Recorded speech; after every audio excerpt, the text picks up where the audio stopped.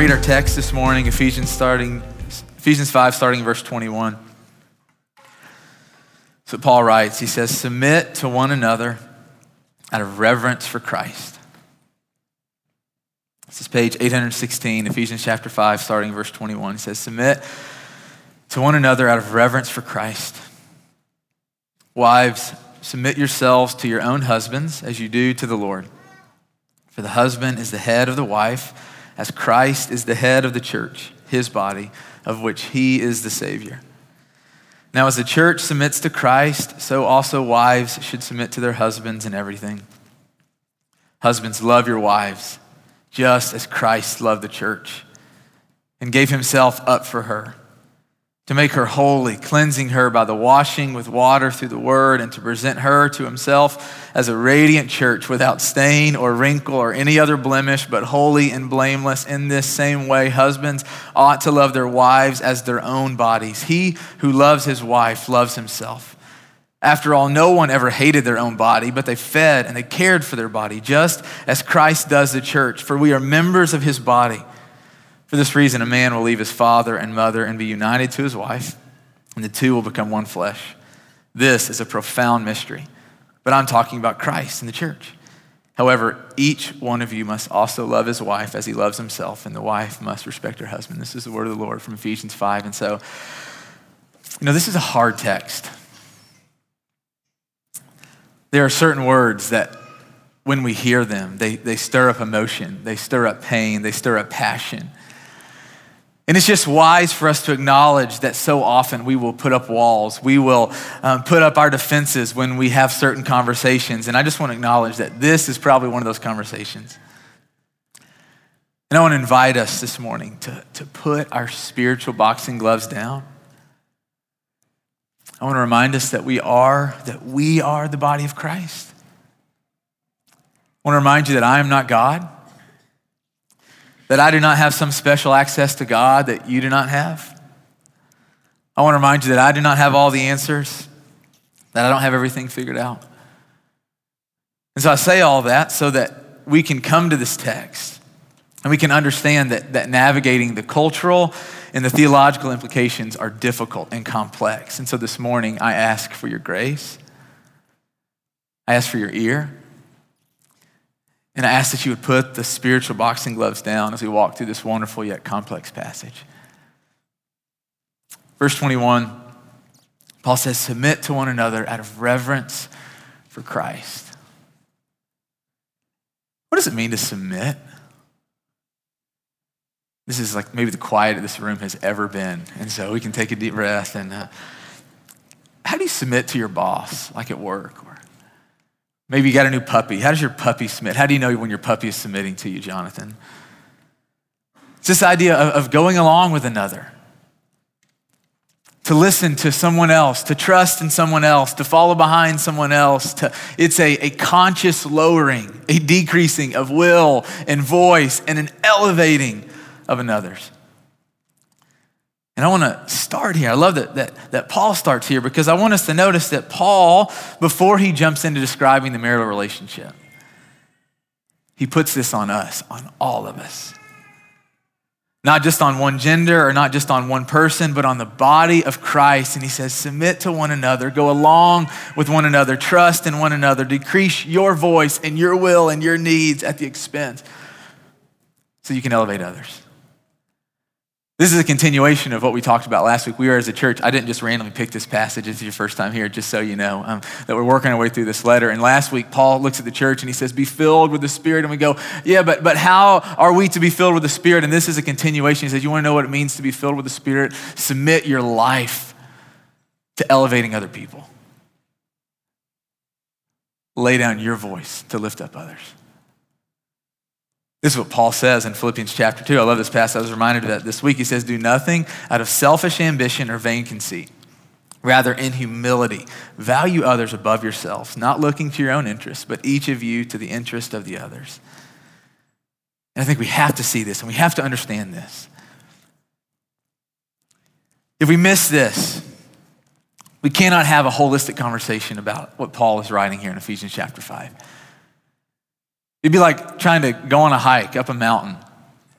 not having a boot, not having your hiking boots, not having water, not having a pack, going utterly unprepared. And we have to understand this, that verse 21, the end of verse 21 is what wraps this and unites it. It's a thread that runs all throughout this passage. He says, submit to one another out of reverence for Christ. We submit to one another. We yield to one another because of Christ. Because we love Christ, because we live for Christ, we acknowledge that Jesus is always watching us. Do you think about this, that he knows your every thought, he sees your every move, he knows the motive of your heart is what 1 Corinthians says? That's scary, that he knows the motives, not just the fruit of our lives. And because Christ has died for us, because he has forgiven us of all of our sins, because he has made us his sons and daughters, because he has filled us with his Spirit, because he has promised to never leave us, because he's preparing a place for us and coming back for us, we want to please him and honor him and live like him. Amen? No? We want to please him. We want to honor him. We want to live for him and like him. So this puts a whole conversation in perspective. We don't submit to one another because, you are superior and I am inferior. We don't submit to one another because you are great and I am not, because you have the spiritual answers and I do not. We don't submit to one another because you have special access to God and I don't. No, we submit to one another because we live with a consciousness that we are trying to please who? Christ. And Christ loves when we humble ourselves. He loves it when we humble ourselves. When we give value to other voices and people and their ideas. I can't answer this for you, but Christ knows. Do you live your life honoring others? Elevating others, listening to others? What a picture for the world to see of Christians actually living like Christ in humility, in trust and respect. Verse 22 says, wives, submit yourselves to your own husbands as you do to the Lord. I'm going to walk through this passage very carefully. I do hope you saw this in that verse. Paul is speaking to those of you who are women that are married. And he says to those of you who are wives, he says, submit yourselves to your own husbands. He does not say submit yourself to your friend's husband or to every man who is a husband or to men in general. No, he says submit to your own husband. Listen, this is crucial. As you do to the Lord. Now, he doesn't say submit to your husband who is the Lord. He's talking about you posturing your heart and your life towards your husband in the same way you do to the Lord. Here's what struck me. I'm friends with a lot of you in this room who are women, a lot of those of you in the room who are wives. You're friends with my wife. You've been in our home. You've taken care of my children and loved on my children. And as I've watched you, not in a creepy way, as I've interacted with you, as I've learned from you, what I've noticed about the women in this church family that I've got to interact with is that you are you're godly Christian women because you love and you live for and you trust in Christ. When I look at your relationship with the Lord, at least what I can see is that you delight in the Lord. You follow the Lord. You serve the Lord, you pray, and you open the words, and you give your money, and you do all this. Not because he's making you, but because you love Christ. Because you've experienced his goodness and his realness, and you love him deep in your bones, and you submit your life to Jesus because Jesus has your heart. And Paul, I believe he comes along with this same train of thinking, and he says, wives, think about the way you serve Christ and why you serve him the way that you do. Not because you have to, because you want to. And he says, let this be the way that you live with your own husband. Follow him, trust him because you love him. Verse 23. For the husband is the head of the wife, as Christ is the head of the church, his body, of which he is the Savior. Several things I want to just talk about here, several words that are complicated and confusing, but I want to make sure we really understand, I think, what Paul is trying to do here. The word Savior, those of you who have husbands, and understand that this is a part of a conversation. Not everyone in this room is married, and you're not supposed to be married. It's not like a biblical mandate that you have to be married, that you are experiencing fullness in God right now as you are. But Paul is speaking into this because he knows that there are Christians then, there are Christians now who want to know how to orient their life in such a way, orient their marriage in a way that brings him glory and honor and praise. And so if you're not married, it doesn't mean you can just tune out. I want you to keep listening because these same words, I think, speak into your life. And so this is what Paul says. He says this line in verse 23, and I want to talk about the word Savior just for a minute. For those of you who have husbands, you need to just know this. For those of you who one day have a husband, your husbands are not the Savior. And they're not your Savior. And husbands, you need to hear this. You need to know this if you get married one day. You are not the Savior. Paul is not saying, husbands, now that you are married, you are now Savior. You now have all the answers. You have been elevated. You have been given special access to God that your wife does not have. That is not what Paul is saying here. Wives, he is not saying that now that you are married, you have to go through your husband to have connection with God, like your husband is some mediator. I believe this is where the parallel that Paul is painting breaks down. You see, Paul is trying to convey that the husband and wife relationship was and is intended to be a reflection of the way that Christ lives for and with the church and how the church lives for and with Christ. And I think as Christians, so often we have read this passage wrong and we've used it in some oppressive and harmful ways. You are not the Savior, husbands. You are in need of a Savior. And you have one in Jesus. You're not perfect like Jesus, husbands. You don't have perfect understanding and wisdom. There are differences between you and Jesus, and husbands, you need to understand this because if we don't, history has proven that you will either puff up and think that you're Savior or that the weight of trying to be Savior will crush you in your marriage. You are not the Savior. You're in need of a Savior. You have one in Jesus. And wives, don't take this passage to mean that you need your husband to have connection with God.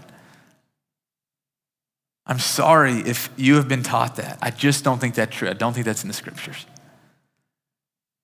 Wives, you have a Savior in Jesus and you don't need another. And I want to encourage you to not put the pressure of that weight on your husband to be Savior. He is not perfect. And you know this, but he will make mistakes and he cannot handle the weight of trying to be Savior. Second word in this passage that's like a landmine that we have to carefully navigate is the word head. That word head is one of those words that is just wounded and it stirs something in a lot of us, maybe not in all of us. For a lot of you, maybe your father or your husband took this to mean that they were king. Your mom was a servant. Maybe your husband is saying that he is king and that you're the servant, like he was more important and you weren't, like he mattered and you didn't. I don't think he is saying that the husband is of any more value than the wife. And this is why I believe that. Let me ask you a question. Does the church matter? Is the church valuable? Is she important? Do you view the church as important, as unimportant, as less than, as unnecessary? Be careful how you answer that. Because Christ loves the church. And Christ established the church. And Christ makes the church holy and beautiful. Though we are blemished and have been unfaithful, we are who Christ died for. We are who Christ is coming back for. And be careful how you answer that question. Is the church important? Does the church matter? Does the church have value? You need to make sure your answer lines up with the way Jesus would answer that. I heard Rick Warren talk one time. He's a pastor of a church in California, and he said, hey, if you don't like my wife, if you have bad things to say about my wife, you and I will never be friends. It just doesn't work like that. You're not going to bash my wife and pretend like you and I are okay. You're not going to hurt my wife and pretend like you and I are okay. And we have to understand wives, I think, in this light, because the church, she is of the utmost value. The church has the highest value to Jesus. He died for the church. And so too is the value given to the women, to the wives. You see, head is not about who has more or less value, who is more or less important. That's not the conversation at all, though we've made that the conversation. The conversation is, wives, when God looks at you, when he looks at your heart, when he looks at the way that you live with your husband, does God see a reflection of the way that the church loves Christ and views Christ? Does he see in your heart joyful submission, a laying down in order to elevate? And husbands, think about this. When God looks at you, does he see you valuing your wife like Christ does the church? Or does he see you lifting yourself up, valuing yourself at the expense of your wife? Verse 24, he says, now as the church submits to Christ, so also wives should submit to their husbands in everything. I don't fully know what this means, okay? I'm just gonna remove that pressure for myself, and you're not gonna put that pressure on me. I do know that you have the Holy Spirit if you're a follower of Jesus, and that God is eager to help those who are hungry to be obedient, and so I trust that God will guide you. Let me say this, though. I don't believe that Paul is saying, wives, you have no say. I don't believe Paul is saying that. I don't believe Paul is saying you are never to give your opinions, you're never to give your thoughts, you are to mutely submit to your husband in everything. I just don't see that in the text. And I know these three verses they have been debated and argued. There's been tension and division. And I go, I'm not going to try to figure out all the complications that Christians have been trying to work through. What is cultural? What's theological? All I know is that God is inviting those of you who are women to submit your lives, to give the best of your heart and your needs in your life, to elevating your husband. I think that's pretty clear in the scriptures. That as a wife, you don't exist to elevate yourself and to lift up yourself, but you live to elevate your husband, just like Christ does the church. And things start going bad when the church starts existing for the church instead of the church existing for Jesus. Let's talk to the husbands for a minute. Verse 25. Husbands, love your wives just as Christ loved the church and gave himself up for her. Husbands, love your wives just as Christ loved the church, and he gave himself up for her to make her holy, cleansing her by the washing with water through the word, and to present her to himself as a radiant church without stain or wrinkle or any other blemish, but holy and blameless. In the same way, husbands ought to love their wives as their own body. And I go, we can't miss the beauty of Christ in this passage. And I think this is so beautiful because Paul is talking about the relationship of a husband and a wife, and right in the middle of it, he can't help but think about Christ, and he goes back to the beauty and the realness of Christ and what he has done for us. You realize that what Christ has done for us is bigger and better than anything that a husband could ever do for a wife, that what Christ has done for us is bigger and better than for anything that a wife could ever do for a husband. He said, Christ has laid down his life for us. And in so doing that, he has made us holy and blameless. Do you realize that when God looks at us, he does not see a bunch of stumbling sinners. He sees holiness. That he sees someone that he lavishes his love and his affection on. He sees blamelessness, and it's all because of Christ. Because Christ chose our well-being at the cost of his own. Think about that. That Christ chose our needs over his own, that Christ prioritized us and having us with him now and forever over his own comfort and safety. He gave up his life. So Paul says, husbands, Brandon, love your wives just as Christ loved the church and gave himself up for her. Paul doesn't say husbands. Paul does not say husbands as head of the wife. Love yourselves. Serve yourselves. Make sure your wife loves and submits to you. But unfortunately, I think that's what many husbands have done. They heard this word head, and instead of reading about the way Paul describes the way to live that out properly, many have sought to define the word head by themselves. So head has come to mean for many being in charge, having the only voice. It was an elevation of oneself, and fortunately, that is not what Paul says. He said his head, lay down your life to lift up your wives. Lay down your life to lift up, not oppress your wife. I'll say this, I don't believe giving up ourselves for our wives is this casual laying over, almost as if we're saying, hey, I don't care, whatever you want, we'll just do that. Christ giving up his life was costly. Christ giving up his life was painful. It was sacrificial. It was also a joy. This is what Hebrews says. For the joy set before him, he endured the cross. It was a conscious giving up of his life for us. Question for us husbands, we who are husbands. Are we laying down our lives for our wives to lift them up?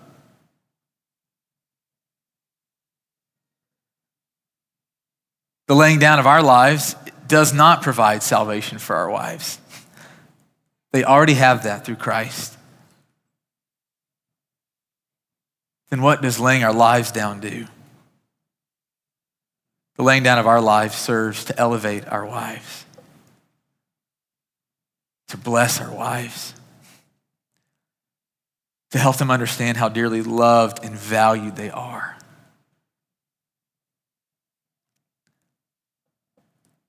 Hopefully it's a reflection of the way that Christ has loved.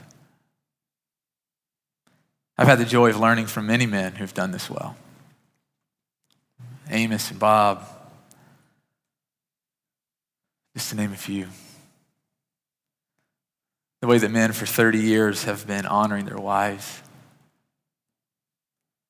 And I see them and I want to spend time with them and I go, I want to be like them as a husband. I want to be like Aaron.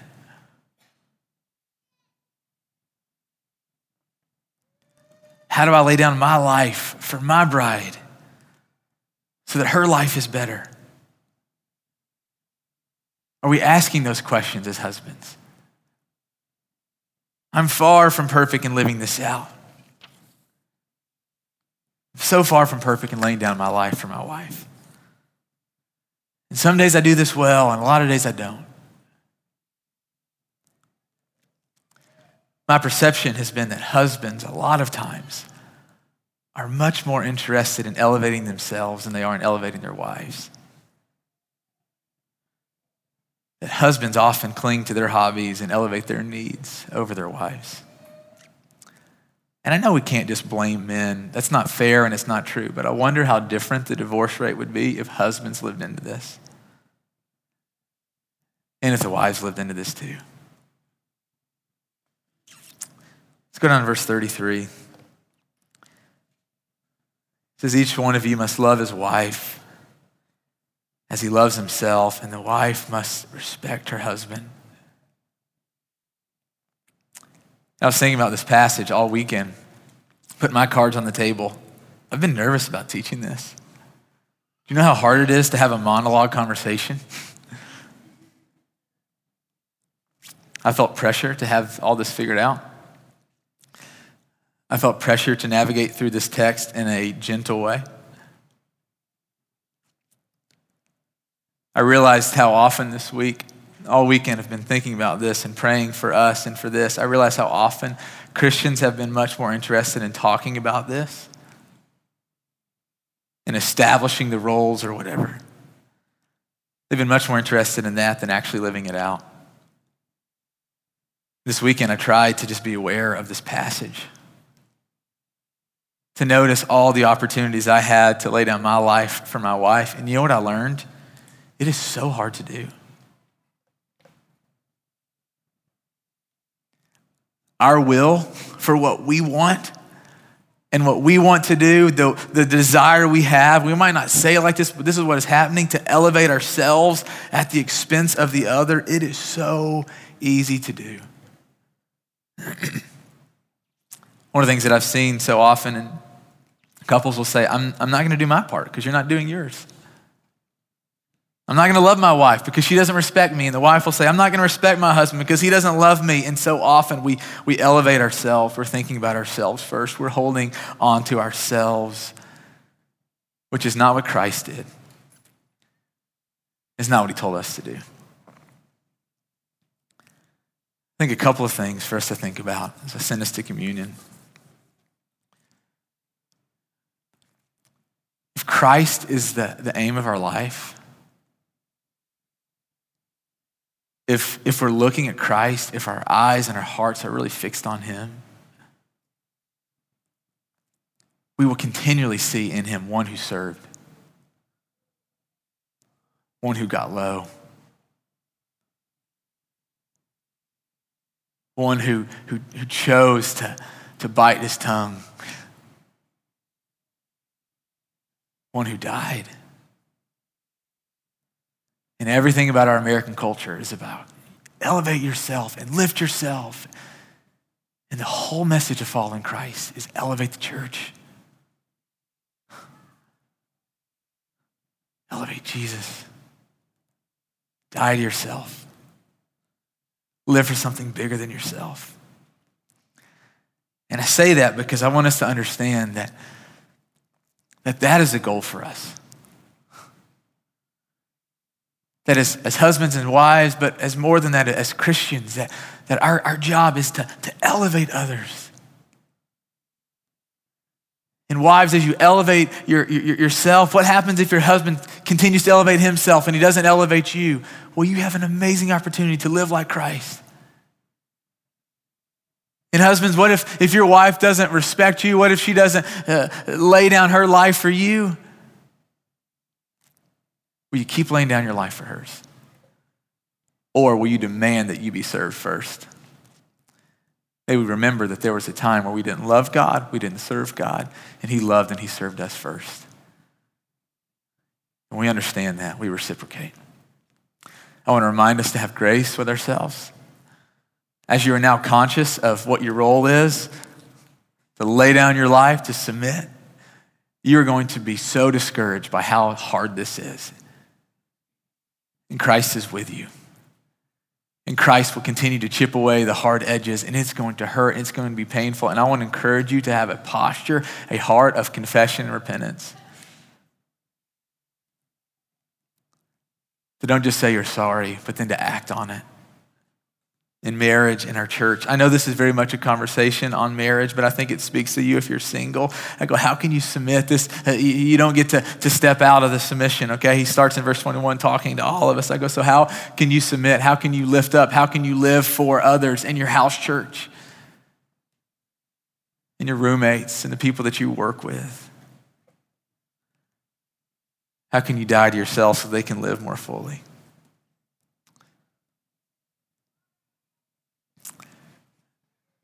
I wonder what will happen as Christians, as we as a church family commit to not just sitting around talking about it, but I wonder how different our lives will be when our friends and our family see us living into this. And so I'm commissioning you and I'm inviting you. Will you give the best of your life to just living this out? Just try it. Try it for a week and see if there's not joy. See if your spouse doesn't come alive. See if there's not joy in your friend group when you choose to lay down your life and what Christ might do. Let me pray. God, thank you for, man, I just feel good. Thank you for letting me get done with that. Thank you, God. Thank you for the men and the women in this room that trust me, God, to walk through hard things like this. I trust, Father, that if I said things that were off or offensive or hurtful, or that you would just allow my sisters and my brothers to process that and to process that with me, God, that the enemy would have no room to to create disunity. God, you know that I am just the best I can. I'm trying to honor you.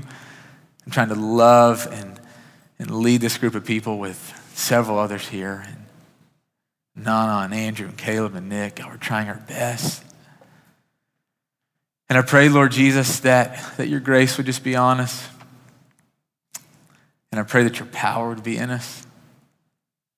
I pray that this week, as we get low, as we serve, that we would find the joy that you found in dying for us. I pray that the world would see us living for each other, that they would be impressed, that their eyes would be open. And God, we need you to do this. And we love you. God, as we break the bread, we welcome you.